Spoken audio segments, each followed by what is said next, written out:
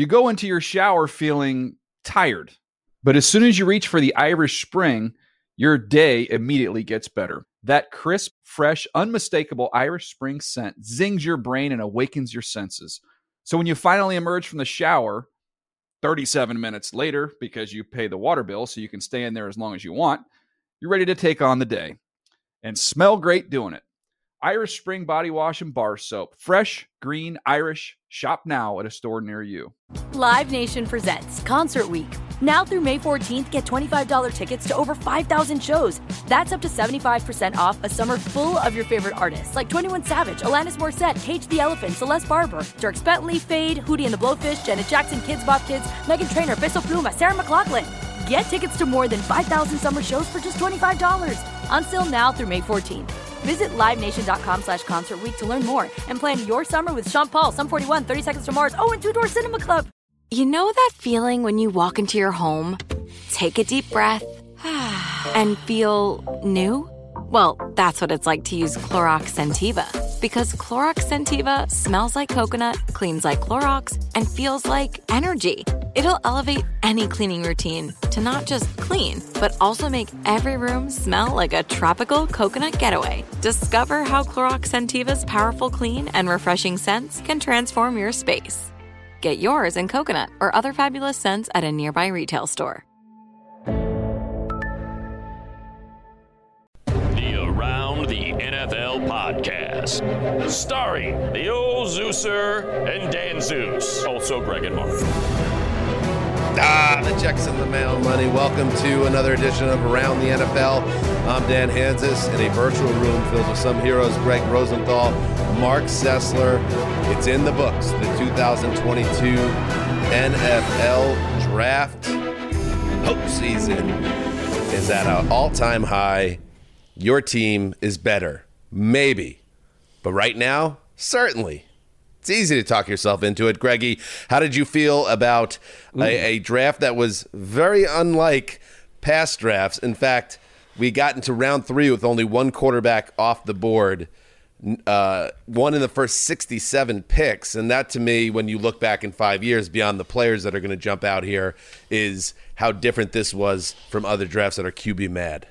Right. Like, I thought of that E.J. Manuel draft, but then you have quarterbacks coming in the second round, guys who ended up being like longtime starters. And this one to go deep into the third round, I think it had like a lot of day 2 juice, a lot of receivers we knew, the quarterbacks falling, like again, kind of continuing Thursday's theme that like this draft didn't have a lot of great storylines going into it. It kind of delivered for the first couple of days. And then day 3 is always going to be just punching the clock until I can see you guys. Yeah, day 3 is a chore, but it's interesting to me that like there was this initial reaction to the quarterbacks, months ago that the class is weak, and because there's such a long build up until the actual process of the draft, it swung back around where actually people are being too tough on this QB class. Like there are some players in here that can really play. I mean, statistically, if you draft a quarterback outside of round 1, I mean, it's pretty grim. And there's a couple of teams now that are, in theory, clinging to the concept that some of these guys in the later rounds could be their QBs of the future. History tells us that probably won't be the case. It was sort of a self-fulfilling prophecy, though, because there's not many teams with needs. I think that's maybe where we got a little lost. It was a good year to not have a great QB class in the sense that there weren't 12 teams, dying for someone. So we'll get into, some of those quarterbacks that did, because even that 2013 class that you mentioned, Greg, I believe 12 quarterbacks came off the board. I think this draft, it was only 6 or 7 in that range. Oh, yeah. Including Mr. Irrelevant, which, by the way, Mark, it's still here. I was wondering if this would be the year that moniker would fade away, but it's still here. It feels in an era of, everyone must be celebrated and everyone is important, that it would have slipped away. But I actually thought of you when that pick was made because for years you were the designated Mr. Irrelevant post, and I think you even followed it up covering the ceremony and other side shows. All you wanted to do, no, I never went to the parade. Well, I don't mean that you went to it, but you penned an article, from your cube. Those early years at Radio City Music Hall with this company, you would have to wait until 2:56, and then the old man, he would shuffle out, and then they'd do the whole ceremony, and then it would be write the 200-word banger on the guy that probably won't make it out of the second week of training camp. Hopefully this is different for Brock Purdy, quarterback out of Iowa State, who was round 7, pick 262. DJ called him competitive. But let's talk about the other 261 picks. Not all of them, of course, but we'll also do it in our own ATN way, which is, who are the winners and losers, players, teams, what have you, connected to the draft. We also have to check in on our Go Get My Lunch props, where I think I did as well as my New York Jets this year, but I have not checked yet, but I'm looking forward to it. And also, of course, this is the final. It's a Dan Hansis shout out. Thank you, Paul Rudd. This is the final episode with Ricky Hollywood behind the glass. Ricky, are you ready? This is it. I'm not. I'm really sad. Our former boss, Mark Brady, just sent me a text about 3 minutes ago and said, have a great final show. Be present in the moment. We are all grateful for you. Oh, he's a great man, Mark Brady. Oh, my gosh. And we are grateful for you. And we'll talk about that at the bottom of the show. But, yes, our last go-around with Ricky. Let's make it count. Burying me in the F block. All right, let's go. Well, we gave you a little, back end of the A block tease there. Okay, cool. Heading into the bump. Mm-hmm. And now you're buried in the Fs. Yeah, but it's okay. There's a subset of people that are only listening for the Erica update, and it keeps them here through or at least for the rest of the people, the we're going to get the Trey McBride analysis first. So perfect. Keep priorities in order. Let's do a round of winners, because like I said, this is an optimistic time on the NFL calendar, so let's not get negative right away. Let's be positive. Greg, who's a big winner out of the 2022 NFL draft? The Bills come to mind, partly because they took the guy in James Cook in the second round that I thought the NFL was overthinking almost more than any player that I happened to look at closely. Because when I saw James Cook, who's Dalvin Cook's brother, and everyone was like, well, he's like 85% of Dalvin Cook, which, by the way, that sounds awesome. When he moves... I bet he doesn't agree with that, but yeah, that's the outsider convention, yeah. Plus, he's literally 85% because he's 25. He's 20 pounds less, and so that's the concern. He's a smaller, but I think people were saying he was kind of the poor man's guy. But I watch him in the way he moves. Everyone's overthinking it. He moves exactly like Dalvin Cook. He moves like an NFL running back. He can move in tight spaces, the lateral quickness, and he's awesome on third down. And the fact that they didn't take Breece Hall in the first round, and they got a guy at the end of the second round in James Cook that I think is going to really improve Josh Allen's completion percentage. They had 2 of the lowest ranked running backs by PFF on passing downs in the NFL last year in Devin Singletary and Zach Moss. And so it's such a huge upgrade there. I like Kaiir Elam. I trust Sean McDermott to develop cornerbacks. They haven't taken one that high since they did it with Tre'Davious White back in the first round in 2017 in Sean McDermott's first draft. So just those 1-2 pieces, to me, those are going to go right into the starting lineup. It's the team that I think is the Super Bowl favorite. And when I saw that Cook pick, I was just he's going to be underrated in fantasy drafts. Even if people are kind of on him, he's the guy that I'm going to want if I'm in those drafts, because I think he's going to get 65, 70 catches. I think it's bad news for Zach Moss, who was a favorite of some draft nicks. Duke Johnson's on the roster too. But we were people, doing their mocks and all that stuff. We were right that the Bills needed a running back. But Dan, I think you ultimately won sandwiches on the fact that they would not go there in round 1 as they didn't, but they got their guy later on. And it makes sense too, because like we're saying, there's very few organizations that are run better right now than the Bills. So trust your scouting, trust the process. Fill out that defense and that secondary a little bit, and then go get Cook, because you've read the draft the right way. You're just really in good hands right now if you're a Bills fan. You're also in good hands, by the way, another winner since this is adjacent to the Bills. Kyle Brandt, friend of the show, who NFL Network good guy. Kyle has no excuse being such a good guy, because because he's so talented and handsome and everything. He could have been a jerk, but instead he's a really nice guy. So when I see him doing well and doing things like he did at the draft this weekend, I'm like, all right, he did it. Dan, Greg, all the guys. Oh, thanks, Kyle. Let's check out him announcing the Bills' third-round pick. Good evening, Las Vegas. Good evening, my brothers and sisters on the NFL Network. And good evening, Western New York. I find it perfect that the Bills are drafting in this city of luck. of chance, because you all know, and I know, the only thing in this world that can stop Josh Allen is the flip of a coin. So Mafia, mount up! And every other fan base, listen up! Chiefs fans, Raiders fans, Bengals fans, in my hands, I hold the most important pick of this entire round, because this pick is the only pick who will win the Super Bowl in his rookie year. With the 89th pick of the 2022 NFL Draft, the Super Bowl 57 champion Buffalo Bills select my man, Terrell Bernard, linebacker, Baylor. Should be noted that Kyle is wearing Zubaz during that, Bill Zubaz, and he takes a big chomp out of a buffalo wing as he does a Ric Flair woo and heads off the stage. Sometimes you know, if you're a man of a certain age or woman who watched wrestling growing up in the 80s and 90s, Kyle Brandt's one of those people. Yeah. Can I tell you a really quick little Kyle Brandt thing that I didn't really know him that when this happened, but we had one of our media summits, it was probably 4 years ago, in June or something, and you're sitting in these conference rooms all day long, and I moved to the back of the conference room at one point just to stand up, and I was by myself, and I saw Kyle Brandt from like long range away look back and see that I was there, and he got up just to, in the quiet while someone was giving some absurd speech, to come back and talk to me for just 2 or 3 minutes, and it was like, you don't have to do that. Like, no one needs to do Greg, that. all the guys. That Dan and Greg and all the guys thing, I forgive him that, because I don't even think he was trying to be Mark. a jerk. He's a good dude. And I awesome. forgot. I mean, plus now the Bills are like the type of team that gets popped from Kyle Brandt. Like, can you imagine that 6 years ago? Like, they were not that team. I forgot that while I was doing my Bills rundown, they also took the punt god, who I was kind of going to make whoever took the punt god a winner. And it's like, these are like luxury picks you can make. You can take your third down running back in the second round, and then you got the punt god, Matt Ariza. Seriously, like, that is going to improve their team, I think, more than people would expect, to suddenly go from a pretty average punting situation or poor to the punt god.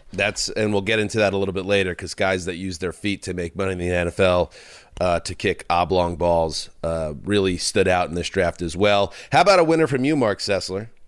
For me, I mean, I'm going to hang off New York for a minute, but for both teams, so there's a lot to get to there. But it's the Eagles.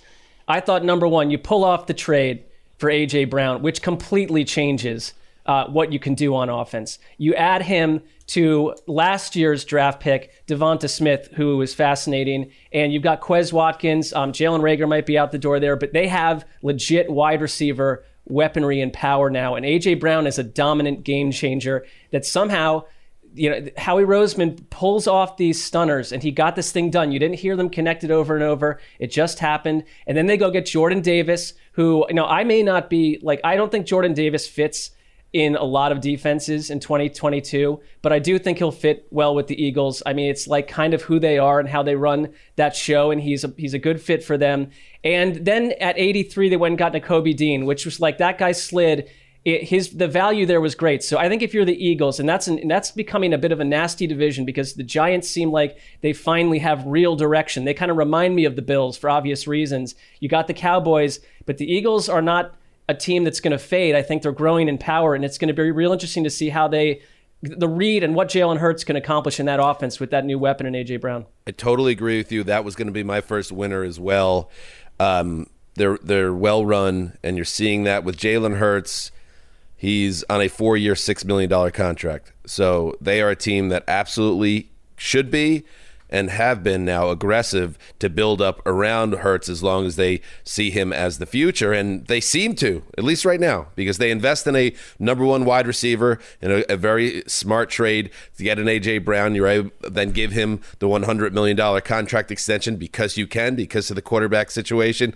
You don't target quarterbacks in this draft, so you kind of clear the runway here for Hurts. And in general, and I don't know if we hit on this, or maybe we did, but in passing on Thursday night from Vegas. But we know the Eagles' track record with wide receivers and drafting. Nelson Aguilar in 2015, J.J. Arcega-Whiteside, Jalen Reagor. So go do it this way. Bring in a guy that you know is a stud. They did a better job last year with Devonta Smith. You got Dallas Goedert there. And I just believe that this team is set up very well. Nakobe Dean, now we're hearing things about the chest injury, and teams were scared by the medical and think he's going to need surgery to miss the year. All right, but you also hear that he's off the charts in terms of his measurables and his explosiveness on the field, and he could be a real difference maker. So that's well worth the chance there. So they said he'll play. They said they expect him. Yeah, they disagreed. He said he's fully healthy. He expects to be ready for mini camp, and his quote was, "Things that were not true cost me a lot of money." So there's two sides to the story. His is that he's healthy and ready to make an impact. And when you look at the NFC East, I think you're right about the Giants. They finally had something to be happy about. That was a great first round of this draft, but they're a couple years away. The Cowboys, you never know with the Cowboys, obviously. Didn't have a good offseason overall. Yeah, Washington is kind of a mess. And then you have the Eagles, who seem like they're going to be a very buzzy, trendy pick to win the NFC East, and I buy into it. I think they're going to be right there. And one little thing with the Eagles, because one of the reasons that Doug Peterson parted ways with them, there was that ownership basically said, we're in a rebuild, and Doug Peterson didn't want that direction necessarily, and they wanted someone that did. He was pissed off, and he's in a new place, but that wasn't 5 years ago. Like some teams, when you rebuild, it's like welcome to year 13 of the 77-year rebuilding plan. They made the playoffs, right? Their rebuild is they were a low-level wild card team, and this year they're very much a hot property. And they also think ahead really well. The second-round pick, Cam Jurgens, is basically a guy for Jason Kelce to mentor for a year. Kelce mentioned he's a character and he's a student of the game, that he thought Jurgens was one of his favorite center prospects that come out in 3 to 5 years. He's kind of like a wannabe Kelce. And so, okay, you have this idea that money and their analytics, and they're as analytically driven as any team, tells them to get huge men. Like they take linemen, and I know Jurgens is small for a center. The old Mark Sessler sentiment. Okay, yes, absolutely. Like defensive linemen, like Jordan Davis, but also offensive linemen. And then they also got an interesting quarterback prospect as an undrafted free agent, MJD's guy Carson Strong, which at least some people liked as the 5th or 6th quarterback in this class. He ended up going undrafted because people believe he has a degenerative knee, which is obviously a concern. But they took a couple big swings, and maybe he ends up being like a long-term backup there. I'll throw out another winner here, and Graver, jump on here because you could use this. The Titans were not a winner in night one, but you know what? I thought they were a winner after 2 and 3. Not overall. I still think on balance it's not a great, but I'm just saying they were a winner after Thursday night, okay? Because the Malik Willis move was something that we talked about heading into Thursday that made a lot of sense for the Titans to hang back a little bit and then get that quarterback that they could develop behind the scenes and eventually replace Ryan Tannehill, who's sneaky getting up there in age. He's only got 2 years left on his deal. He is who he is at this point. And yet I don't think many Titans fans, maybe Graver, you disagree or whatever, but thought that guy would be Malik Willis, because we thought that player would probably be taken by this point, and we know how the quarterback situation played out in this draft. So now you got Malik Willis in the building. Tannehill is still going to be the starter, but you have someone there that can potentially juice the offense and the organization as a whole if he takes hold as a prospect. So you could then spin that. Okay, so they had a smart move there. And then you look at the A.J. Brown move, and you're like, okay, were they being a little cheap, or did they just not set up the team the right way? Maybe. But in the pick that they used, Burks, to replace A.J. Brown, trust your ability to develop him, and then you're going to have that flexibility financially down the line to strike in a different way. So I thought the Malik Willis addition was a way that salvaged the draft weekend in some ways for the Titans. Your thoughts, Graver? Yeah, I'm stoked for Malik Willis. I think he has so much upside. And with the A.J. Brown stuff, it's weird because when you heard John Robinson and Mike Vrabel talk about the situation, it's like they just seemed so far apart. And there's a lot going around. Like he said, she said, A.J. Brown wanted this much. The agents wanted the Titans to offer this much. A.J. said he would have done it for $22 a year, and the Titans offered $16 a year.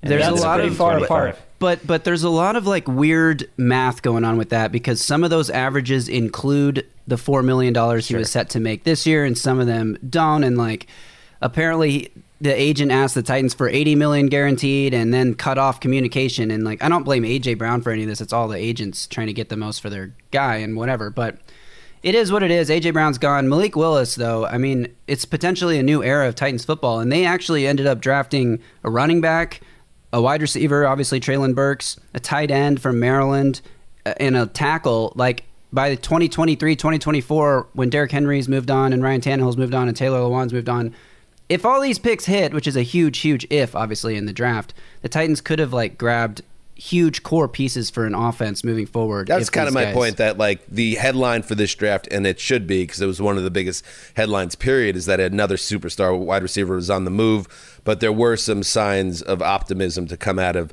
Nashville as well. I had winners, losers, and I put the Titans in a push category because I think Malik Willis is about as spicy as a pick as they could have had coming off the A.J. Brown thing. But Treylon Burks, you're hoping he can be some version of A.J. Brown.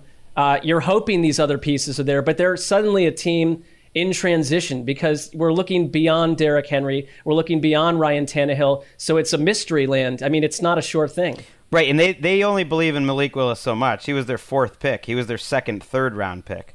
They did trade up for him. Yeah, they traded up at that point once he was still there at 86. But they valued Nicholas Petit-Frere, the tackle from Ohio State, which sounds like a name that Mark made up, just like in general. They valued him a lot higher. They took him 16 spots before, so it was partly circumstance. I love Willis's upside. It was interesting. I felt really bad for him and for Ritter. You really saw on the coverage on Friday night that these guys are used as content, essentially, by us, by the TV networks over the last 3 months, and that's like part of the price of playing quarterback. But really, they were used in a way that was probably unfair to those two guys. Like they have a lot on their shoulders that, like, Nicholas Petit-Frere, who went 16 picks above them and probably got to enjoy that night in a different way, don't have. And they were disappointed. I mean, Ritter looked determined, like he was part happy, part pissed. And Malik Willis, you could tell the emotional journey he must have been on watching that whole draft pick by pick, where at pick number 2, he thought he had a chance to go, maybe that, like, an outside chance, and he was waiting all the way to 86. And I don't think anyone's a bad guy for it, but it's just part of the deal, right? I don't buy into the take there personally. What's the take? That let's feel bad for the quarterbacks that got used. I'm not saying I feel bad. I'm saying they go through a lot more ultimately, and they're carrying a lot of the coverage in a way that other players but it goes the other way to, too. And that's is my the point. bad side of it. The quarterback also gets disproportionate amount of the praise when things go well, and maybe they got used by the draft industrial complex, and then ultimately were not valued on the early part of the draft. But also, that being speculated and being talked about, maybe that could put some players on the radar of a team that weren't studying a player as much when the process plays out. I think it cuts both ways. Imagine if they were your buddies. I mean, they're just like humans. They're going through a lot that's unique, and I don't think it quite existed 20 years ago. But Aaron Rodgers is like you saw the look on his face. We've seen that 1,000 times. Right, and I just think in 2022 with social media and everything, it's a little different getting dropped to the third round, where you're like you basically were an afterthought. And I also disagree with the idea that this was a good situation for Willis, which I've seen said a lot. Like, Titans, good organization, he's not going to have to play right away. I get that, but it's like the offensive line is terrible. They just lost A.J. Brown. If I was coming up with a big loser list, like Tannehill was a loser this weekend because he lost A.J. Brown, and they still got a lot of needs there. So maybe it works out for Willis. I like the coaching staff and the organization, but it's not like he has an easy situation. That's also, Can I tell you one thing I'm not buying at all? Is this idea that Ryan Tannehill's going to, quietly tutor and nestle Malik Willis all season. If they get out to a 1-3 start and his play is chaotic, Malik Willis is the kind of person that, again, the media and everyone in Nashville is going to say, we need to see him now, because if their offensive line is giving Ryan Tannehill fits and he's mobile, but Malik Willis is going to be a dazzling guy on the ground who can escape trouble, I think there's going to be an outcry for him the minute they hit stormy waters. Interesting take, Greg. Quarterback is the most high-profile position in the most popular sport in the country. And there's just a lot that goes with being a quarterback. Even in high school, the big man on campus, like there's pressure and there's scrutiny that position invites more than any other position in any realm outside of like, you know, golf or tennis or single sports like that. It's just it's a tough gig, and you got to be tough. You have to be mentally tough to survive. All I'm saying is, how could you not feel just like the humanity? Because like, here's a kid from Liberty who he had to transfer just to go to Liberty because basically his college career wasn't working out, and normally it'd be this joyous thing, and you just feel like the weight of what the last few months are on him. Well, no one predicted he would dip as far as he did. I get what Greg is saying, that it's not like just saying, like, none of those other guys are leading NFL Network day after day. If you don't think that could have impacted like a 21-year-old kid's just sort of outlook, and it's just a lot. That's all. It didn't help. Remember Geno Smith going to round 2, and was he in like his little turtleneck and looked furious? So. Geno is the best quarterback out of that 2013 class, though. Right now, I mean, what a class. If that's what you're clinging to at this point, Greg, you're highly desperate. Mike Glennon like, hey, what about me? I had that run in Tampa. I was like, nope, sorry, Mike. What kind of quarterback marches out in a turtleneck, by the way? I think that was a problem right out of the gate. I don't know if it was a turtleneck. It might have been a classy sweater of some kind, as I recall. He had to be convinced to come back. He wasn't even going to come back for day 2. I remember that. We covered that. All right. That kind of proves Greg's point, by the way. Wasn't there. Yeah, I don't think. Where was Will? It was confusing. He was there. He was in Vegas somewhere, but I don't think he was at the draft still. All right. Was that your loser, Greg? Does that count as a loser, or what? No, let's go another. Let's do winner. I mean, it is. You want to do another winner? Let's do another winner. I'll do a quick one, which is just like Kyler Murray. Getting his boy Marquise Brown. We learned more about that story, that Marquise Brown had asked for the trade way back in February. These guys are close, not just teammates, but close friends. We're hoping that would happen. I just think like it kind of shows who's wearing the pants there. Like they went and got Kyler Murray's friend basically to like make the situation better. I just think like, okay, you had this stance and everything's calmed down, and they're kind of doing what they can to make you happy. And oh, by the way, with our first pick, we're also going to take Trey McBride, tight end out of Colorado State, who probably has like the most physical gifts of any of the tight ends in this class. So it's just kind of like, okay, we're going to try to help out Kyler as much as we can and make him feel comfortable. Something certainly changed, it seemed, in that when we were doing the report on when that tweet storm came out, something happened at Arizona, and all of a sudden he's like, I'm not going anywhere until I'm winning a ring in Arizona. And then the GM, I believe, came out with a statement. So yeah, some fences were mended, but at the same time, it still lingers because the contract has not been rectified yet. At least on the public side of things, we don't know. Maybe there's been some positive advancements behind the scenes. Yeah, it was just a little quickie one.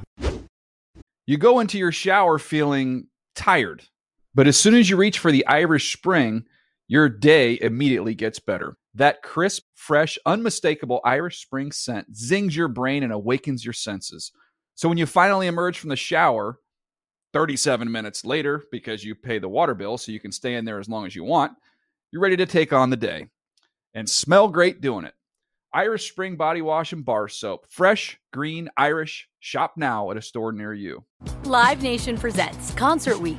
Now through May 14th, get $25 tickets to over 5,000 shows. That's up to 75% off a summer full of your favorite artists like 21 Savage, Alanis Morissette, Cage the Elephant, Celeste Barber, Dierks Bentley, Fade, Hootie and the Blowfish, Janet Jackson, Kids Bop Kids, Meghan Trainor, Bissell Pluma, Sarah McLachlan.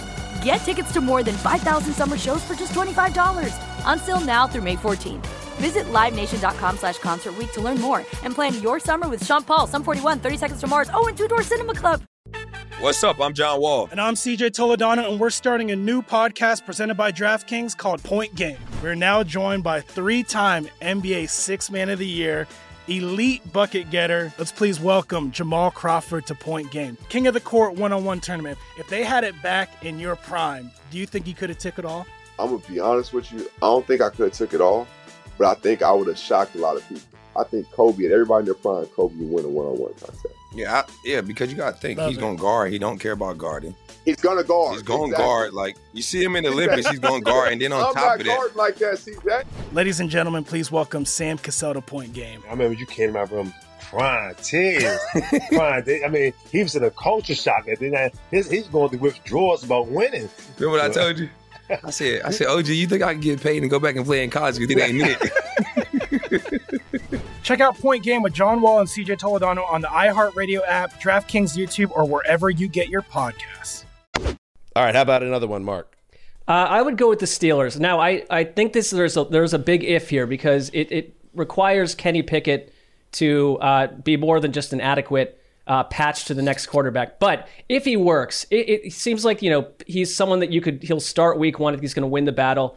And in theory, if it works, it's a great story because obviously, he's practicing where the Steelers practiced through his whole college career. I think there was probably there's narrative around, they passed on Dan Marino generations ago. They didn't this time. But on top of that, Kevin Colbert, I think, we've known that he is among all the GMs, for all these guys that cannot hit wide receivers, he keeps hitting on wide receivers. And to get George Pickens at number 52, and then they got Calvin Austin, who had a 4.32 40 at the combine. They've restocked at that position, and they're a different offense right now if these things work. But it's something about the Steelers. It's like they've had 3 coaches. They're so consistent. They've had 4 quarterbacks in the last 400 years. Maybe Pickett, if he flies, the Steelers are out of the mud. We're in lockstep here, Sessler, because that was going to be my next winner as well. I had Kenny Pickett specifically as a winner because he's joining a Tiffany franchise. Like you said, he's been practicing in the same facility in his college years for years. That team knows him like nobody else knows him. And then you have the situation with that depth chart and Mitch Trubisky, and we all know what Mitch Trubisky is at this point. I think there's a lot of smoke about Mitch Trubisky maybe having this second chapter to his career where he takes off, but I think the more likely scenario is he's going to struggle to win this camp job. And you know what? Mike Tomlin kind of backed up that thought process when they asked him about it.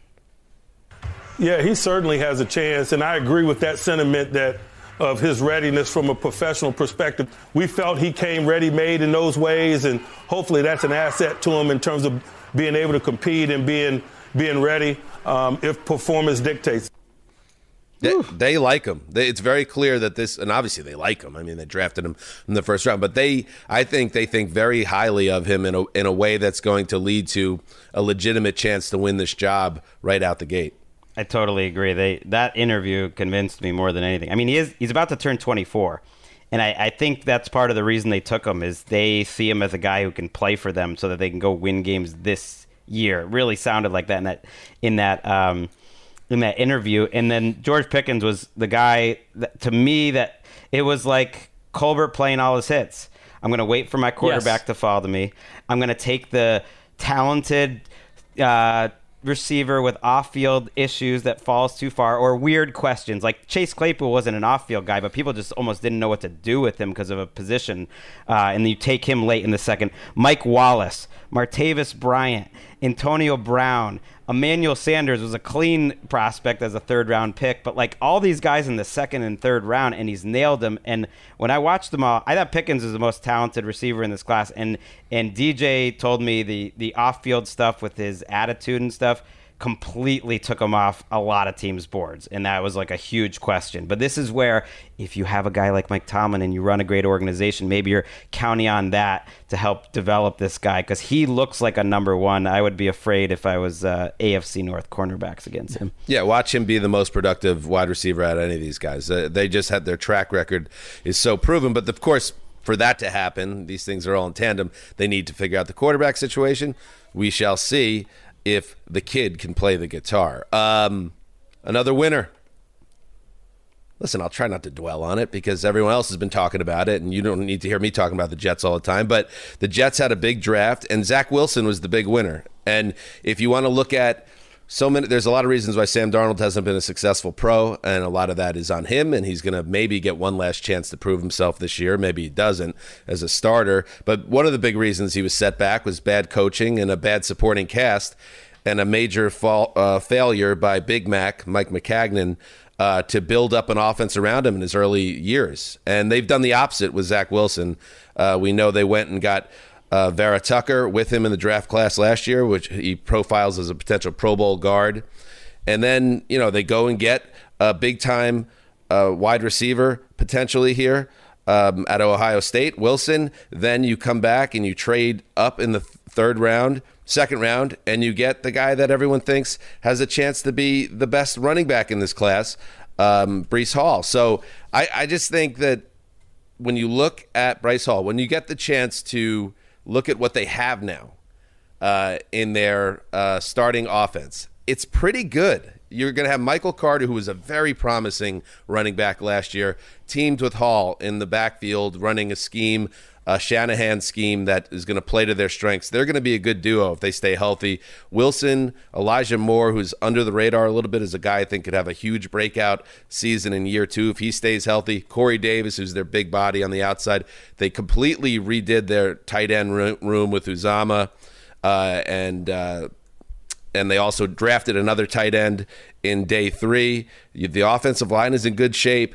It's all there, and I think there's going to be some built-in pressure. Once again, the quarterback is always going to be the lights shining on the quarterback more than any other player.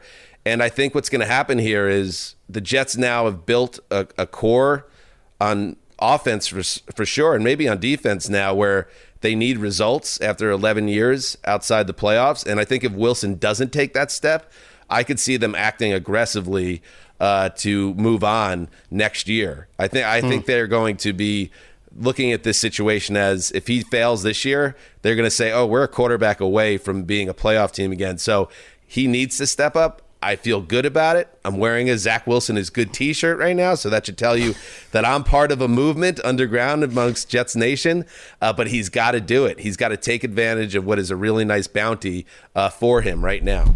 I like that you're doing the manifestation here. Shirt. You're manifesting the concept that Zach Wilson can play. And we were talking about that as we were walking through the Bellagio after our round 1 show. That Today, Saturday, is a full moon, Mark. And you know about this. Like, it's a full, real big new moon. So today, if you do want to manifest anything, today's the day, Saturday. You're turning into a crazy old cat lady, and I know, it's horrible.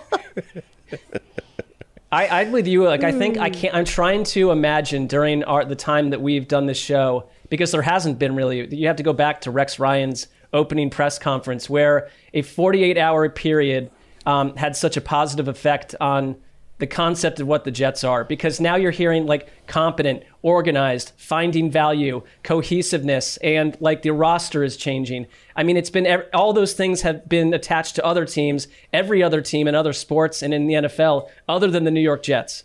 They've had their free agency moments. There's certainly excitement about Darnold coming into year 2, but this is the best looking roster as a whole. I think the defense is actually ahead of the offense, Dan, and maybe that's just because we haven't seen it with the quarterback. To me, the defense is rock solid. Like, I love that defensive line. You add in Johnson, who to me feels like a safe, if nothing else, pick. They said they would have taken him at 10 if Wilson wasn't there. You have Carl Lawson coming back, Quinnen Williams, Sheldon Rankins, John Franklin Myers. Like, that is a good group. Really, there's not huge holes on this roster other than quarterback, and you got to see the O-line actually do it. Zach Wilson's just got to prove it, but I'm with you. I think they had an awesome week. Becton's got to prove it too. Right. Wilson and Becton. They made an, and I know they took a lineman later in the draft, but if Mekhi Becton reports to the team, which he hasn't done yet, and is in shape and is motivated, that changes that offensive line. If he doesn't, that could set up Zach Wilson for struggles as well. So I'll just leave it at this. 2 things. One, when I left the hotel at the Bellagio yesterday, and I had this like ratty gym hat, this Jets hat in my bag, and I put it on. And then I was walking through the lobby, and I was walking through the lobby with pride. All the fan bases around, I was like in their jerseys and everything, and I was like, yeah, I'm wearing this Jets hat. And yeah, you could mock me. I don't care. This is when the Jets win their Super Bowl. Fine, whatever. But people don't understand. There's been so many years where the Jets have also dropped the ball here in this month, in this draft. In this setting, and it didn't happen this year. In fact, the number 2 headline on ESPN.com earlier this afternoon read, New York Jets brass downplays unfamiliar praise for NFL draft class. So it's a weird feeling, it's a fun feeling, and it's one where you're really excited about what can happen here. So much hinges on whether Zach Wilson right. is good. Because he was an especially bad rookie quarterback, which we dance around a little bit, but it was one of the worst rookie quarterback seasons of the last decade. It wasn't like mid-level rookie struggling. I would look at the games after he came back from his injury. He ended the season fairly well, but it was really bad. Was one of his worst games. But I also think. I don't know. I don't know what I think. I think you have a lot to be excited about. Cut to Mekhi Becton on an easy chair with a giant bag of Cool Ranch Doritos weighing 512 pounds. I know what I wanted to ask you, Dan, though. What was the answer?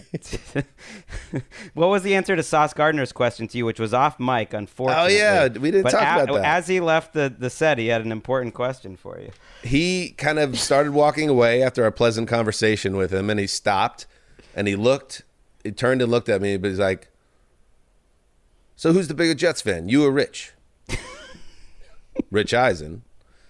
It is a good question. I don't know I know Rich is legit. I know Rich is a native New Yorker. He grew up on Long Island, and he's certainly well known within NFL Network as being a Jets supporter. It would be a fun trivia game. You're as big a fan for one team as in terms of especially riding that wave as just about anyone I know, along with Mark. I'm certainly more passionate than Eisen. You guys are in lockstep, though, Dan. He had a very passionate speech on NFL Network that had a lot of the table legs that you've just mentioned. So I like when you I wanted you to say it because whenever you've repeated Sauce Gardner's question, you make him sound like a Sopranos extra for some reason. He's already got the Jersey accent. I like it. All right. Let's do a loser. We got to keep it real here. Greg, go ahead. I got a couple. I'm going to pick the meaner one just because. Mark's going to do mine anyway, so it'll be fine. But I kind of have a streak. I feel like one of ours is we probably share one, so I'll skip him. I'm going to go with the Jaguars. I know it's lame, but I feel like they got the number 1 overall pick in the wrong year. After getting in the right year, it was a generational prospect. Crimea River. Trevor Lawrence, but you got in the wrong year. You got a guy that's you could make the argument 15 different guys could have been a better prospect than Trayvon Walker pretty easily. And it felt like an organization I just don't give the benefit of the doubt. And I don't buy into the whole idea that it's healthy to have disagreements when you have a first-year head coach and a GM who's fired about 5 different coaches and an owner with a history. It just keeps seeming like this is what bad organizations do. Maybe they'll prove me wrong. And then I didn't like the process of trading back into the first round and giving up a decent amount to get a 23-year-old off-ball linebacker. Again, it's who knows? Devin Lloyd might be amazing. It comes down to being right about these players. But the Jaguars aren't right too often. And most teams, when they really believe in something, they believe too much in their ability to scout better than other teams, and it's just hard to do that. So giving up that much for that low octane of a position when you had a guy like Myles Jack, for instance, and you just gave $15 million a year to a guy Devondre Campbell playing a similar position. So I didn't love it considering they had the 1 pick. Well, I get it. I get that they were just in a tough spot. Like you're saying, this was a bad year to have the first pick. It was reported after Thursday night that the phone never rang. It never happened. No team ever wanted to be in that pick because it was just the way it was set up. The one case you can make, and this is obviously what they're banking on here, is there was so much talk about smoke about Aiden Hutchinson and whether he was a guy that was a very productive college player and will be a productive pro, but he's not going to be special. He's a guy that, whatever this means, I don't even know what this means, but it got said he's already peaked. He's going into his first year in professional football, but I guess I understand that he's not going to grow as a player. They're saying Trayvon Walker, the understanding is, yes, it's a bit more of a dart throw, but if he hits, he could be a superstar. And they're in Vegas and they played the hand that they were dealt, and they're going in big.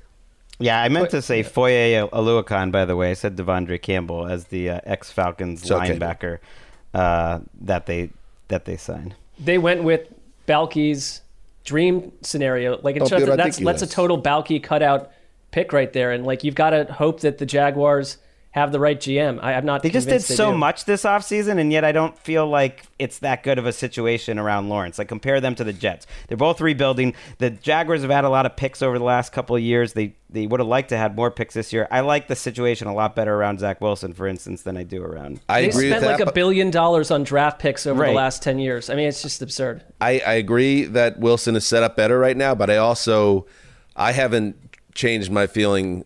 I think Lawrence is still a huge talent here, and it's going to be interesting to see with him in a professional environment. Like, he might take a big leap this year, and everything changes for them. All right, how about a loser? And Mark, I'll let you know if it was the one I was going to say. Well, I would go Justin Fields. It's not because we just talked about Zach Wilson. We don't know that Zach Wilson can do it, but they're certainly putting him in the best possible position. And you see that in general with rookie quarterbacks. When you get that guy, there should be the push to do everything. The Bears are overtly, taking a couple steps back to rebuild. And I don't think that's necessarily a bad thing.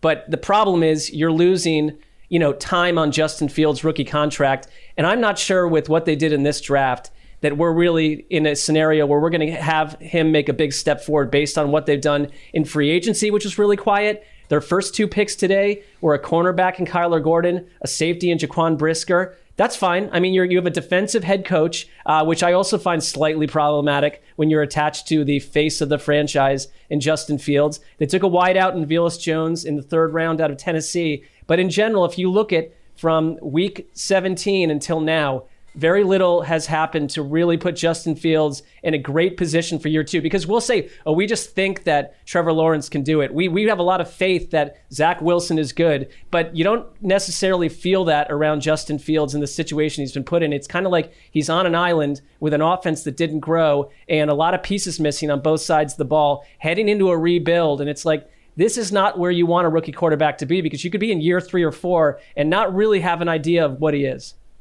It's a good one, Mark. It is. And an inexperienced coaching staff. Luke Getsy is his offensive coordinator. This is why you don't waste the rookie year on a coaching staff you're probably going to fire either. Because now it feels like, you're right, this feels like they're just starting the rebuild, and it's his 2nd year. Right. So we'll see if he could find a way to. Was that yours, Dan? Progress. I hope It wasn't. Truly, okay, it wasn't. well, I hadn't even. Finally, The Bears. I remember in the same episode last year, the Bears were a winner. And I can almost remember exactly what either I said, I don't know who one of us said. It was just like the Bears, finally, there's some juice in that building now with Justin Fields there and something to get excited about finally. But you're right, by keeping Nagy, that kind of, it just threw some gunk into the machine. And then you finally sweep him out and all his cronies. And now you're starting over and rebuilding the entire roster. And meanwhile, year 2 is probably going to be a big time uphill climb. And then all of a sudden he's in year 3 and you're like, okay, are we making progress now? It does actually, it feels a little bit like the Darnold path in New York, where they had, first they had Bowles there at the end and they got rid of him after a year and then hired the wrong guy in Gase. And all of a sudden it was just like, this whole thing is a mess. Yeah, I so do like hopefully that that's not where things are for Chicago. I do like that Matt Nagy has cronies surrounding him. That's well, I was with them that one night at the combine. Right, you're right. I looked at their depth chart, and I'm gonna be getting that projected starter series underway at some point. Oh, I don't know. Them in Atlanta might be the 2 worst rosters right now, I think, in the league. I think cronies, it's an informal noun, often used in a derogatory sense, but the actual translation or definition is a close friend or companion. Yeah, I don't think that's I was going more towards that. Right, like political henchmen, surrounding like an evil governor or something, yeah. All right. See, now I don't even want to do this one. You know why? Take the obvious one. I feel like I don't want to do this one because I thought Greg was not going to let me have my moment with the Jets and come in with a bunch of negativity and take some digs. Oh. And now I got to talk about this, the loser being the Patriots' mystique factor.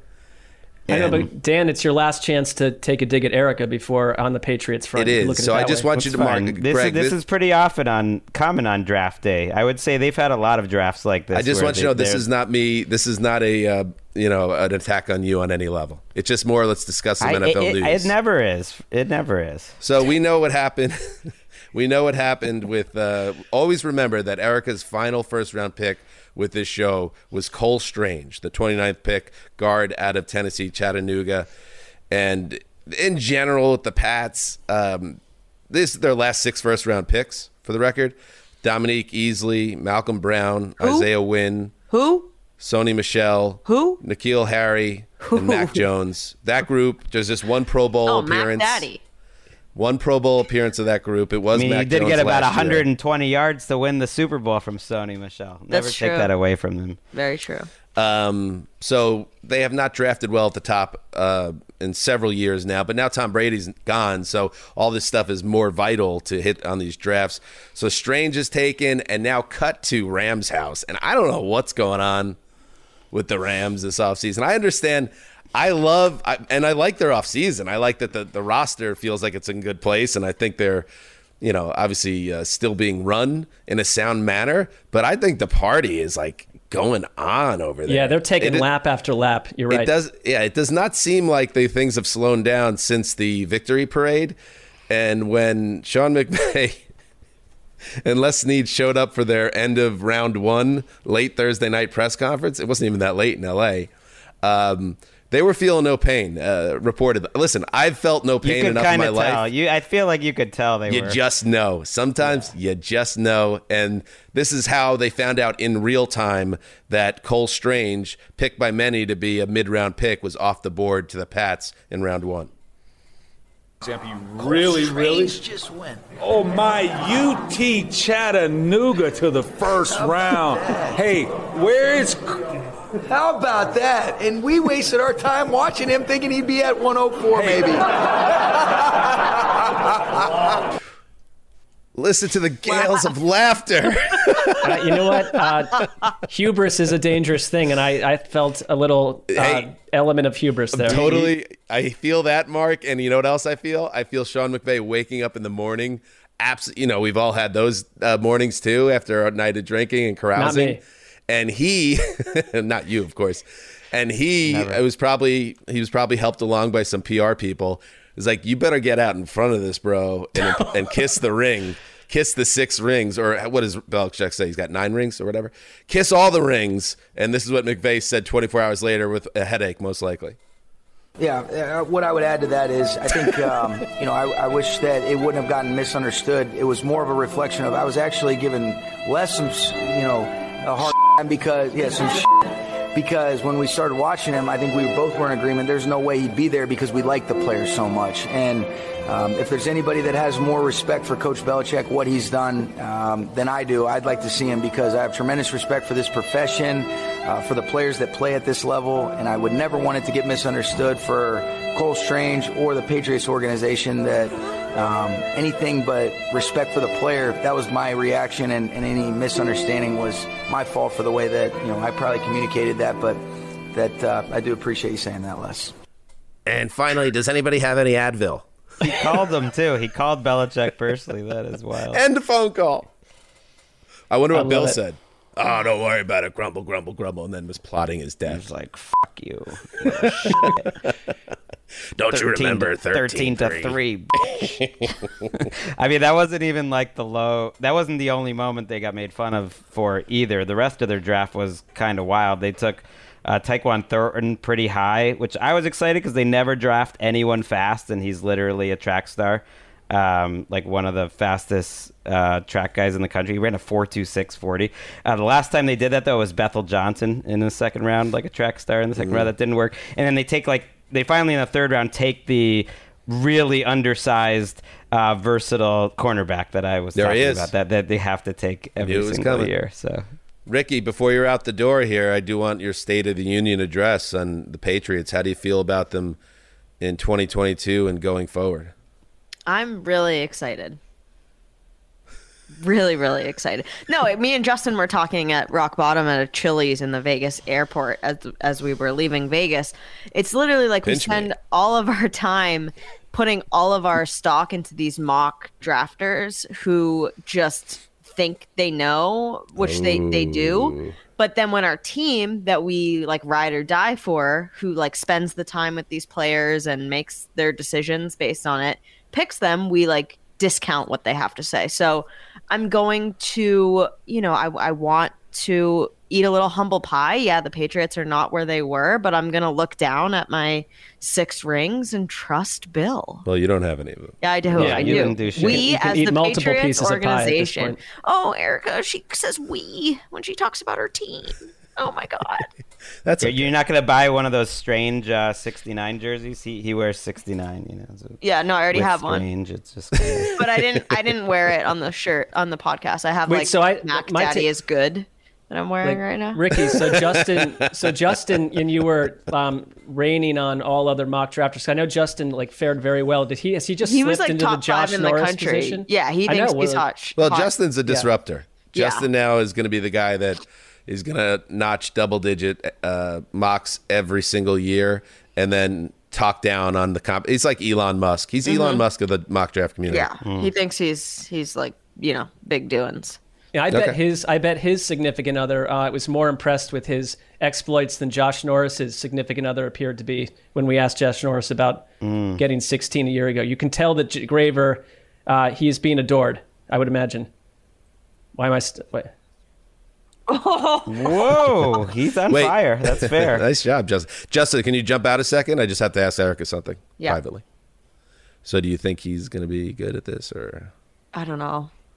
Yeah. I really don't know. No, are you kidding me? He's going to be phenomenal. He's too good. It's going to make me look bad, and I have a lot of regrets. I shouldn't have trained him to the point that I did, because now, but next time I'm on the beach in Mexico during free agency and he's texting me with a bunch of help for ATN that week, I'm not going to answer. No, you're not going to do it. I like that you tilted this, that you're such a good teacher. That's what it wasn't his natural skills. And also, if you could have done it again, you would have been what Mark believes Ryan Tannehill will be from Malik Willis, which is just a terrible person that will rub dirt in his eyes. At his first training camp. Exactly. What did Ryan Tannehill do to deserve that, Mark? By the way, why do you just assume he's going to be a dick? When did I say that? A great mentor. I didn't say that would be the case. I just said that if Ryan Tannehill struggled heavily out of the gate, that the fans with someone like Malik Willis. I thought there was another comment. I'm sorry. No. I think Ryan Tannehill seems like a nice individual. Am I crazy, Greg? Didn't Mark say something about that? There seemed like some illusion that he wasn't really going to be helping out Malik Willis. That's what I thought. Well, I didn't intend that. I was more saying that the fans are going to be all over him if he struggles. Didn't you say something about rubbing dirt in his eyes in his first training camp practice? And his bottom? No, I did not. They are very different, I definitely did not say too. about rubbing dirt into his bottom, Erica. You did. Mark, I did. Did I blank out for 3 minutes of this show? Don't F with me. This is my last day, and you don't want to know what I'm going to do with your microphone track. Oh my gosh. You can do whatever you want. You can. I'll never. I'm just gonna be I'll you never on hear the episode. It's just gonna. You don't listen. It's gonna be just. I'm gonna isolate just you being rub dirt on his bottom. Rub dirt on his bottom. Rub dirt on his bottom. By the way, the Patriots drafted 2 more running backs. They now have 9 running backs. I know. Sure maybe one of them will. And they drafted the next Brian Hoyer, Bailey Zapke. They did have a great draft last year, so that's giving me. All right, I want to throw out a winner. Nice job, kickers and punters. I predicted this one. What happened with McPherson in Cincinnati? When they take a 5th-round pick on Evan McPherson, McFearless, and then he basically helped put Cincinnati into the Super Bowl, you just had a feeling that the rest of the league was going to take notice and get a little more aggressive in the kicking game. And that's what's happened. We saw, what do we have here? We have some good data on this. First of all, the Browns drafted former LSU kicker Cade York. Let's get in the Kickers Club. Why not? It's never too early.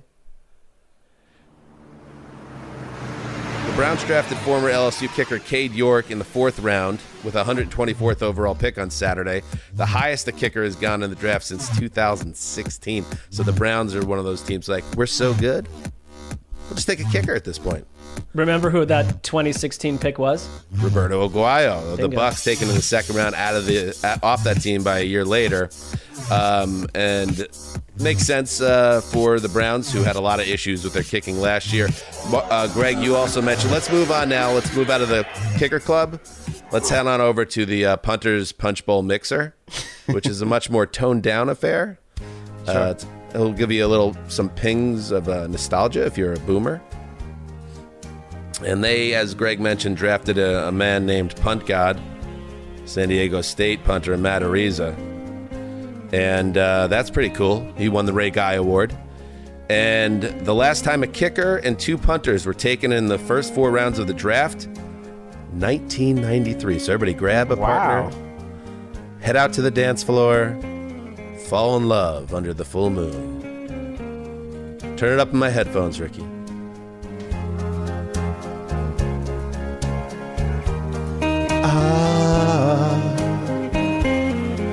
There you go. But no, the kicker game, finally, there's an understanding that don't ignore it. Everyone's afraid. That's the whole thing. I forgot the Browns were even in this draft. Yeah, they were largely invisible. It's good to lay low still for the Brownies. Yeah, just like come back in 2023 or something. Speaking of feet, Ricky, what about your feet? Yeah, my feet were probably the biggest loser. Because you had the stems out. Yeah. You had the stems out, looking good in the dress on Thursday night, but you paid the price. Yeah, I decided that I could just walk instead of taking the golf cart ride.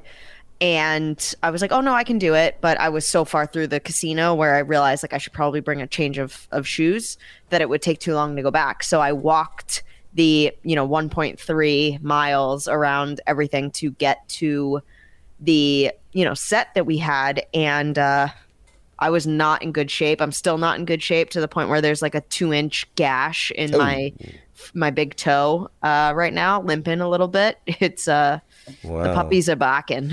Did you think it was okay or inappropriate when Mark first saw you on Thursday night and said, take a look at her gams? I thought it was perfect. Okay. Good. I thought it was to be serious. I thought it was very brave of you to make that walk, Erica. Thank you. Yeah, no, everyone was really great. Schneider was asking real hero. vendors so brave if they sold like flip flops or anything like that too. So yeah, thank you to I'm you just guys glad though. that you got could to have say walked the in phrase socks and given me your shoes or something, but it's cool. It's fine. You should have done the drunk girl move. And walked barefoot? Just pull the heels and just start walking on gravel and little glass chunks. Yeah. Wouldn't be the Pebbles. first time. I'm just glad you got the phrase 2-inch gash into your final show. You want a pic of my feet? You got to pay for it, Greg. Greg will pay.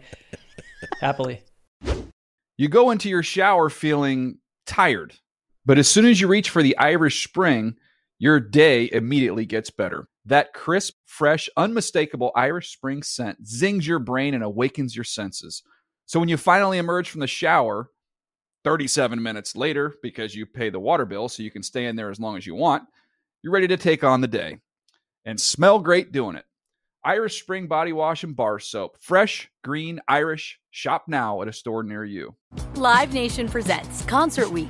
Now through May 14th, get $25 tickets to over 5,000 shows. That's up to 75% off a summer full of your favorite artists like 21 Savage, Alanis Morissette, Cage the Elephant, Celeste Barber, Dierks Bentley, Fade, Hootie and the Blowfish, Janet Jackson, Kidz Bop Kids, Meghan Trainor, Bissell Pluma, Sarah McLachlan. Get tickets to more than 5,000 summer shows for just $25. Until now through May 14th. Visit LiveNation.com/Concert Week to learn more and plan your summer with Sean Paul, Sum 41, 30 Seconds to Mars, and Two Door Cinema Club. What's up? I'm John Wall. And I'm CJ Toledano, and we're starting a new podcast presented by DraftKings called Point Game. We're now joined by 3-time NBA Sixth Man of the Year, elite bucket getter. Let's please welcome Jamal Crawford to Point Game. King of the Court one-on-one tournament. If they had it back in your prime, do you think you could have took it all? I'm going to be honest with you. I don't think I could have took it all, but I think I would have shocked a lot of people. I think Kobe and everybody in their prime, Kobe would win a one-on-one contest. Yeah, because you got to think, he's going to guard. He don't care about guarding. He's going to guard. He's going to guard. Like, you see him in the Olympics, he's going to guard. And then on top of that. I'm not guarding like that, CJ. Ladies and gentlemen, please welcome Sam Cassell to Point Game. I remember you came in my room crying, tears, crying. I mean, he was in a culture shock. And then he's going through withdrawals about winning. Remember what I told you? I said, OG, you think I can get paid and go back and play in college because it ain't it? Check out Point Game with John Wall and CJ Toledano on the iHeartRadio app, DraftKings YouTube, or wherever you get your podcasts. All right, let's do a couple more. We have a couple more things to get to. So you have any speed round? I'll throw out a winner. I meant to almost first. I think they might have the best draft, the Chiefs. I'm big on the whole like the Chiefs aren't going anywhere corner this year, just because they're the Chiefs and they're Patrick Mahomes. What do you mean they're not going anywhere? Like the Bills and the Chiefs to me are remain easily relevant. the two favorites in the AFC, and I'm saying the Bills are, but the Chiefs I would put 1B until proven otherwise. And I don't think they've had that bad an offseason at all. And I think they had a great draft. I think the two guys we talked about that they took in the first round, Trent McDuffie, the cornerback, and Karlaftis, the defensive end. Karlaftis PFF liked as a top 10 player. Like he's the type of guy who wins his pass rush all the time, kind of like a Clowney or a Davenport. Maybe he's not going to get a ton of sacks, but he's just stronger than the guy across from him, and he gets a lot of pressure. At pick 30, that's nice for them. He's going to start right away. McDuffie's going to start for them right away. And then Sky Moore, really, I think, can help to replenish some of the targets that Tyreek had. You have Valdez-Scantling going deep, but he's not going to be a main factor. Moore is the guy that's going to be getting open quickly on the route, can make plays after the catch. I really liked him. A lot of people thought he might be a first-round pick. He seems like a rookie that, even though he got taken 55, like I bet his fantasy average draft position will be pretty close in the end to some of those top guys like Garrett Wilson, that were drafted. Even though Moore was way down there, I think he's going to have all the opportunity in the world. Just felt like they plugged some nice holes, and I just feel like we're going to get a replenished Chiefs here this next year. Yeah, I like that one. Yeah, they still have Patrick Mahomes. Andy Reid is still at the controls, and I think they're maybe just in a little bit of transition now that he has the $500 million contract. I know it's not actually $500 million, but they have to just change how they do business. And somebody made this point, and I wish I could give him credit for it, but I'll share it here, which is one of the things that defined Brady's greatness was once he became Brady and became a high-paid, decorated star, what separates the great quarterbacks is they could win with less, and guys that aren't, players can win when they're on the rookie deal, quarterbacks, and then the teams can load up for them and you could win a Super Bowl. But like the true great QBs can do it when there are some more restraints, in large part because of your own salary, because you're a superstar quarterback. That's where the Chiefs and Mahomes, the world they enter now, I tend to believe, second half of the AFC Championship aside, that he could be one of those guys. But that's where we are in his career arc. I think another I just loser. read too much PFF because their pick at 106, Leo Chanel too, was their top 40 player. The Chiefs kind of just did the run down the PFF big board and picked their guys. So maybe I just read too much PFF. I mean, is there a bigger loser in continuing fashion of the entire offseason than Baker Mayfield? He comes out of this not a Panther, and a lot of people thought he'd get traded there on Saturday. And then there's Ian Rappaport saying that Seattle's interest in Baker Mayfield is, in quotes, lukewarm at best. I mean, they seem at this point content to potentially roll into the season with Drew Lock the way that Pete Carroll talked about Drew Lock. He said and Geno Smith is in the lead. No, I mean, I know, but both of them, but neither one of them should be. I understand, Greg, your fetish for Geno Smith, but no, in it's surprising theory, we've gotten to this point. Right. Absolutely. I mean, it's just, I think also maybe, if you're the Browns, you're a loser attached to that whole situation. You're going to have to pay his contract or part of it to get him out the door. And this might be the kind of thing where you have to wait till training camp when a starter goes down and you try to sell Baker at the highest possible value, which still won't be high. Yeah, I think Baker, I'm with you that so much has been said at this point, but nobody needs a fresh start more in our league than Baker Mayfield right now, and he still doesn't have it now, and now we're outside the draft, and now you have to wonder, our team's waiting for him to be cut, and that's messy as well then, and you wonder who might enter the fray if all of a sudden he doesn't have that salary attached to him in the same way. No one wants him. The teams are dogging him publicly. The Panthers said once they took Matt Corral that they're not interested in Baker Mayfield. They said it out loud. Malik Willis was on the board when the Seahawks picked at 41, and they took a running back. And I just feel like, the Seahawks, they're fooling themselves if they think that this is going to work with Drew Lock and Geno. Baker Mayfield just makes too much sense. Both teams, he needs a fresh start. He can go to a Seattle team that's going to be a run-first operation where there's not going to be a ton of pressure on him to be this guy that's throwing the ball constantly. And then Seattle can have potentially a professional playing quarterback, no offense, Greg, or a guy that's had more success than the current options on the roster. Just makes so much sense for that to be the spot. But if it's not, if it's true that they're not really interested, I mean, where does Baker go? Where does he even end up? I mean, it's definitely true because they could have had him. They could have him for like a 7th round pick right now, and nobody wanted him. And for Ian to put that out, and he said this thing that, well, they like to throw horizontally and vertically. So he's not a great system feed. It was just like a strange thing, and I didn't talk to Ian about this, but I did have a different sparrow. It's like I think it's come down to Baker's personality. I think you were talking about having a professional. I think there's concerns that the adult in the room comment that got out. I think other teams are more concerned about that maybe than just the fact that he's not a great I guess I meant starter. more as someone who's produced and put numbers and put a playoff win on tape and that. But yeah, certainly he's definitely scared some teams off with elements of his personality. Well, have you seen the last 4 games of the Geno Smith 2015? I can't believe we're talking about this right now. Do you know who's bummed? I cannot believe it. Is Teddy Bridgewater doesn't get any shine from Rosenthal anymore. It's all till Geno all the time. Wait till September when Tua misses a game or two, and then suddenly Teddy takes over. Don't worry. Yeah, but you also don't want to be part of that contingent of NFL cognoscenti that dogs Tua. So you're kind of caught. You're caught in between.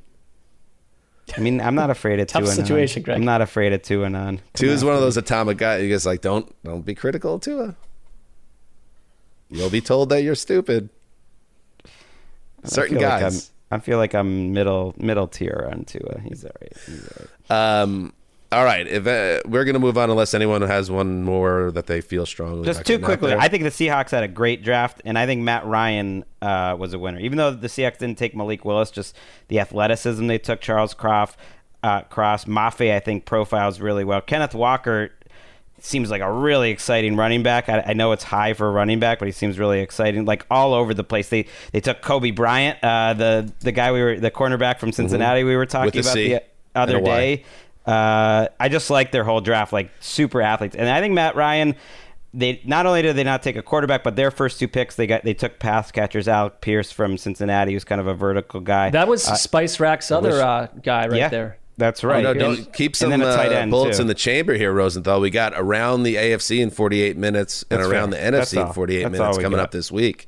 I just thought those were more winners. Did you see what Jim Irsay said, that he thinks that Matt Ryan can play up to 4 more years? I don't know if I'm seeing that when I watch the tape. I don't know if I'm seeing that either. But he probably just wants not a revolving door every offseason. I would imagine you're right about that. Let's check in with the great Nick Fortier. Oh, what a weapon he is. Running GoGetMyLunch.org. We did our draft picks, our draft props, and let's quickly spin through them. Mark, empty-handed in terms of predictions. You had during the draft DK Metcalf is traded, but Deebo Samuel and A.J. Brown aren't. Dan and Greg took you up on that. Let's see, what else? Saints make 3 first-round selections. I think they stayed at 2. They did trade up, but they stayed at 2. Draftable player goes missing during the draft. Sorry to report, Mark, that nobody fell into any level of peril or concern. But we don't know that. We don't know that for sure. Not yet. But right now, Nick has it as a loss. Right. If something comes out in the next, how much window do you want to give him on this one, Greg? 72 hours? No, it said during the draft. Yeah, I'm willing to take the L on that. I'm not. Well, the family might be keeping it quiet. Like, let's say, sure. Here we've kidnapped an offensive guard out of Rutgers. Don't say anything to the media, or he gets it, and that's why we haven't heard yet. You know what I mean? Unless Mark's gonna log on to tacosporfavor.com and send me something in the next day or two. I think we can just put it as an L, and in the horrible instance that someone is missing in the end, we can flip it at that point. Right. And Nick is ultimately the judge here. He's got it as an L. So you're 3-8 for the draft. Mark, Greg, you finished 4-5. You had Trayvon Walker isn't the number 1 overall pick. Indeed, he was. You had over 6 wide receivers are drafted in the first round. If number is exactly 6, prop is a push. I don't know why we even gave that to you. That felt like a bit of a cop-out, but we did. We were feeling generous, and it ended up being 6 and a push. 6 out of the first 18. And then the Packers, who we didn't mention, traded up for Christian Watson at 35. So that was the next closest. And Right. supposedly there was some talk. They had some talk of maybe trying to trade back into the first round. Didn't happen. They gave up 2 twos, by the way, for Christian Watson from North Dakota State. A lot of pressure on that young man. Well, he's also entering a pretty nice spot too. Yeah, Aaron absolutely. Rodgers, who probably also made a call himself to Goody and company, said, if you don't draft a wide receiver next, I will literally retire. Oh, thank God he did. I will make your summer so miserable you have no idea. Give me Christian Watson. You also had Titans draft Desmond Ritter. Ooh, a double here, as we know. Titans draft Desmond Ritter. Dan and Mark win that one because they did not. They drafted Malik Willis in the first round. As we know, only one quarterback went in the first round, and it was Kenny Pickett. You didn't take me on it, though. Didn't Coulda take had you on an that extra one. We only sandwich. picked up 2 on you. So 4 and 5. And then finally, the Zeus are 8-2. And Greggy. Wow. An 8-2. Does that move me into the overall first place? I don't know. It might be right there. We're pretty close. I had Jets draft Sauce Gardner in the top 10. They took him 4 overall, so nailed that one. Had Bills draft a defensive player in first round. Just got Mark on that one. I also had Chiefs trade up within the first round to draft a wide receiver. I lost 2 sandwiches there. And then I cleaned up on my guesses against you guys. So 8-2. That will play. I don't know if he's updated the overall standing, so it's hard for me to say. But yeah, you might have passed me here. We're neck and neck. After over 400 props, we are within like a game or two, Dan. Dan, it's Saturday night. I would roll into an LA area club, a 21 and over club, and just start telling people that you went 8-2 in the sandwich contest during the imagine? draft here. I think you're going to be mowing people down. They're going to be turning into liquid. I'm just going to, and this is always a fun thing. I've done it before. I'm just going to pull out a few past props at will. Kevin Danger Hansis, my brother, was on the show once and said Tony Romo plays for the Bengals in 2017. Anybody remember that? No, but I like that. Let's find an old, let's see. NFL Game Pass length of Buccaneers versus Rams, 43 minutes. It's an odd one. Happening? Let's see. J.J. Watt will share a pic of his younger self and brother with a cheesy caption when TJ is drafted. And he did. That's green highlighted. So apparently There was some good brother drafting, though. Cameron Hayward's brother got drafted by the Steelers, who now have 4 sets of brothers on the Steelers. The Watts, the Edmondses, the Davises, who I wasn't aware of, and the Haywards. It's pretty I like wild. that. It's heartwarming. It also feels like the start of like a religious cult in Pittsburgh. I'm not sure what the game plan there is. And here's one more, because this just goes to show you what a roller coaster Browns fandom has been in the last 10 years or so. The Cleveland Cavs will win 3 games before the Browns. And, of course, NBA seasons start in November. So the Cavs did win that one. Is that the year the Browns won like 0-16? This looks like it's 2015. I know we're past everything, but it did occur to me there was, we were in the national news. At least, well, I guess really just one of us was in the national news this last week. So it does remind me of another winner from this last week. I think Skip Bayless was kind of a winner. Ricky, let's hear it. Now, according to one mock draft from NFL Network, it's, quote, a lock that Baker heads to the Seattle Seahawks in exchange for a 4th rounder. Shannon, you've been predicting Baker would be traded right around the draft. So jump in here. What do you think happens now? Well, I think that's going to be the time, but I'll believe it when I see it, Skip. But it's not a bad deal. I don't trust any of this. I don't, and I'm not discounting the NFL Network report. I don't believe any of it. Okay. And I also think Skip, this league is, truth teller. of all the leagues, the worst victim of what I call sheep think. Oh, God. What a nightmare. First of all, I put no time element on that, so I may have my day. I may have my revenge. That's why Skip Bayless is making more than your starting tight end, insights like that. Mark, I have a lot of faith in you. And like I said, you are a major part of the brand as we're trying to get off the ground in this mock draft game.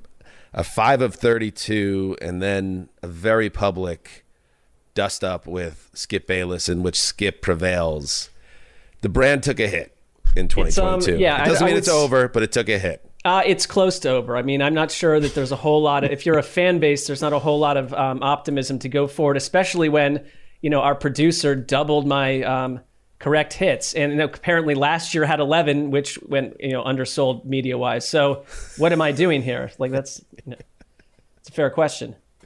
You know that, like, same thing with Gravedigger in his personal life. Like he's got a little sneaky bravado, and then it just like, boop, there it is. Oh yeah. Actually, what about 11 last year? Or you can sense that. Anytime we ask him about, the thing that we're not allowed to talk about, he always gives a little extra info that shows that things are cooking with grease. Right, that he's Thirst actually mixed proud of with it. It's like, ambition. oh no, don't bring up this story of this torrid affair of this hot married babe. woman. Yeah, like, oh, don't bring that up. Too sensitive. The older hot babe that loves me more than her husband. Don't want to talk about that. Not on this show.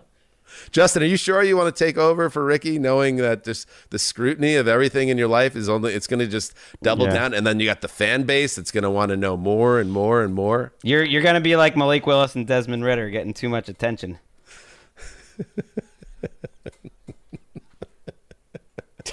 All right. Speaking of which, Buddy, we're sorry, we're Falcons excited. fans. We didn't even. You had a great draft too. We didn't even talk about Ridder going there. I think that was nice. It was a nice pick. Nice pick by them. All right. You know what else was a nice pick? Ricky Hollywood as our producer. 5 years. Wow. How many shows, Ricky? Just make up a number. I feel like 2084. 2,084 shows over 5 years. Yeah. So many great memories. Wait, Dan, Yes. literally was talking about it with Jet last night. We went to London for the first time and went multiple times. We have gone through losses together. We got around the NFL on the network show, from Pick'em and to giving you guys, and that has nothing to do with me. It has all to do with your guys' talent, and that speaks for itself. But just like where we all have been, and especially me in the last 5 years, like alongside you guys, is when I was actually sitting down and looking over everything that we have accomplished together. Like, it has been nothing short of amazing, and I am so proud of you that I can't even put it into words. And it has been such a blessing just to like be in like remotely near your orbit. Oh, well, Ricky, we're the lucky ones. You added such an interesting element to the show, and a new voice, and really proud of you, how you opened up about your personal life and how that helps other people be themselves and not be afraid to show that side of things, and in addition to being funny and talented. And we know you're going to soar going forward without us. So we wanted to share with you a little thing that Sean Kelly helped put together behind the scenes I'm not gonna of be able our to time handle with this. you. Ricky Hollywood, Gravedigger, hit it. Okay, you watched The Bachelor, but that wasn't enough. Now you need The Bachelor cast-off with Cousin Oliver. Wes, get off your high horse. I just finished a big book, and I Oh my played gosh. Jazz yesterday. I listened to jazz while I played cards, and if I want to literally relax with a glass of wine and watch some stupid TV, you can shove it right where the sun don't shine. I love it. Wes been rendered silent. I mean, what are you going to do? You can't help people who won't help themselves. Oh my God. I'll destroy you. Hey guys, Ricky Hollywood here, and Mark Sessler. oh yeah, we're gonna do a competition called the Chubby Bunny competition, where we shove marshmallows in our mouth, but instead of saying Chubby Bunny, we are going to say players that are in championship weekend that are playing. Okay? No, it's getting Yeah, serious. getting full. Ryan Tannehill. What? Okay. What did you just say? You, Justin? in a room with Justin Timberlake, one question, moderate clout. Are you willing to work? I will do anything. I'm really thankful to you guys for giving me this, sense of responsibility. Right before the show, Greg asked me to drag in a refrigerator for him. So things are going well over here. We're live, baby. Yeah. We have 169 nice watching us right now. Say hi, Ricky Hollywood. Hi, Ricky Hollywood. So, do you feel bad that you're in a Jets jersey, or are you excited? I'm excited. You are, and you just because you love your daddy so much, you just want his team to win? Yeah? Are the Jets your favorite team? Really? Why? So why are the Jets your favorite? Because they play good. He obviously isn't watching many games. All right, that's say bye. Say bye, Ricky Hollywood. Bye, Ricky Hollywood. Bye. Thank you. Okay, well, that was the insight that I felt that we were missing. But before we do that, give me your best Chewbacca Oh, impersonation, oh. Mark. I need it. No, that was terrible. I don't do it. I don't roll have the a tongue. Chewbacca impression. The Recrimination compilation album, that was 2008. Bastard. Man of the Woods, 2018. 2006, you fool!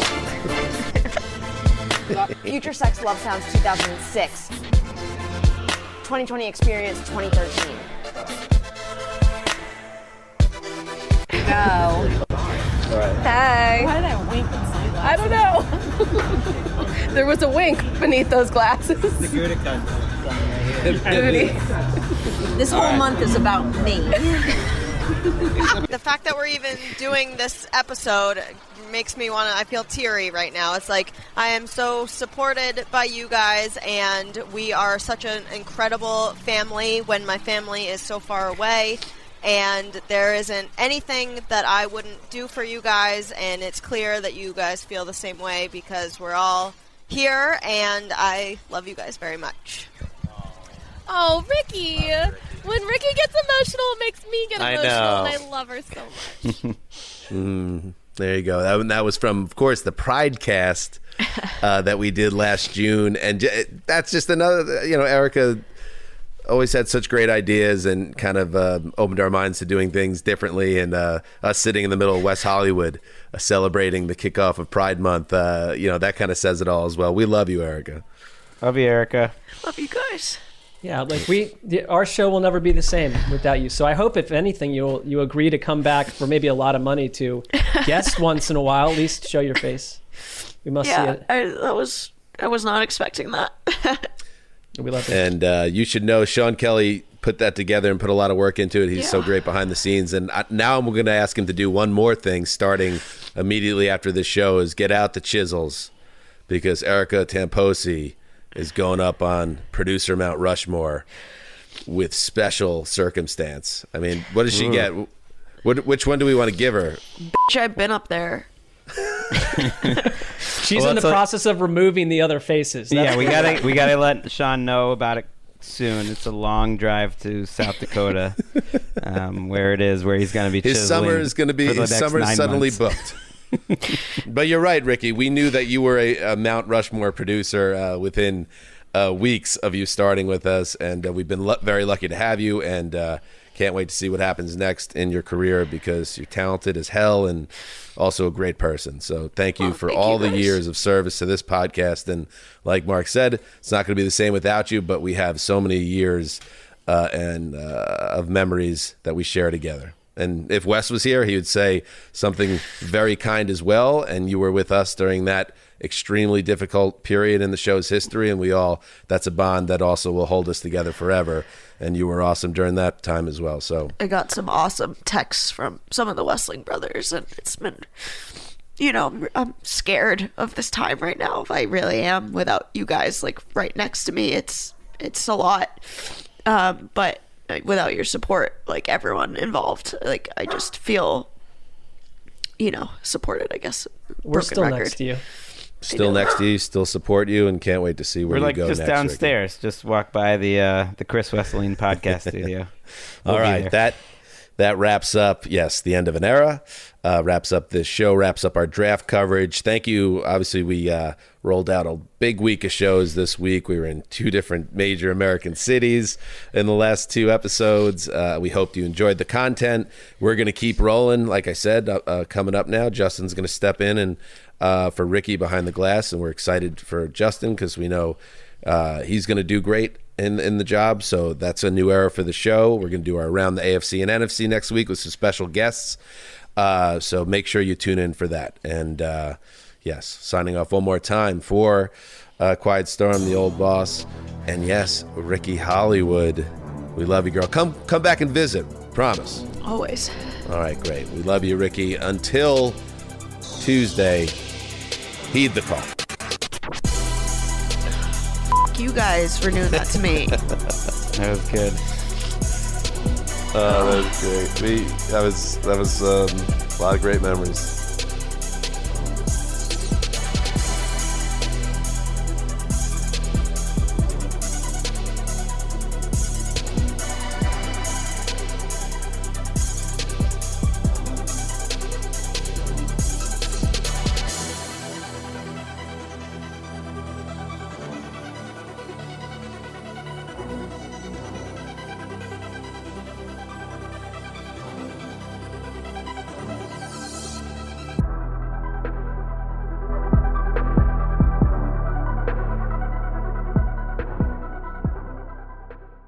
You go into your shower feeling tired, but as soon as you reach for the Irish Spring, your day immediately gets better. That crisp, fresh, unmistakable Irish Spring scent zings your brain and awakens your senses. So when you finally emerge from the shower, 37 minutes later, because you pay the water bill so you can stay in there as long as you want, you're ready to take on the day and smell great doing it. Irish Spring Body Wash and Bar Soap. Fresh, green, Irish. Shop now at a store near you. Live Nation presents Concert Week. Now through May 14th, get $25 tickets to over 5,000 shows. That's up to 75% off a summer full of your favorite artists like 21 Savage, Alanis Morissette, Cage the Elephant, Celeste Barber, Dierks Bentley, Fade, Hootie and the Blowfish, Janet Jackson, Kids Bop Kids, Meghan Trainor, Bissell Pluma, Sarah McLachlan. Get tickets to more than 5,000 summer shows for just $25. Until now through May 14th. Visit LiveNation.com/Concert Week to learn more and plan your summer with Sean Paul, Sum 41, 30 Seconds to Mars, and Two Door Cinema Club. Hey everyone, this is Jodie Sweetin from the podcast How Rude, Tanneritos. I've been needing a quick getaway with my family, and the 2024 Hyundai Santa Fe is the perfect vehicle to take us there. It has standard third-row seating, so I'm able to pack my entire family, plus pets, in the car, while also having enough room for our camping essentials. Available H-Track all-wheel drive will get us through any dirt trails, and available dual wireless charging pads will ensure we never have to worry about getting stuck with a dead phone in the middle of nowhere. Visit HyundaiUSA.com or call 562-314-4603 for more details. Hyundai, there's joy in every journey.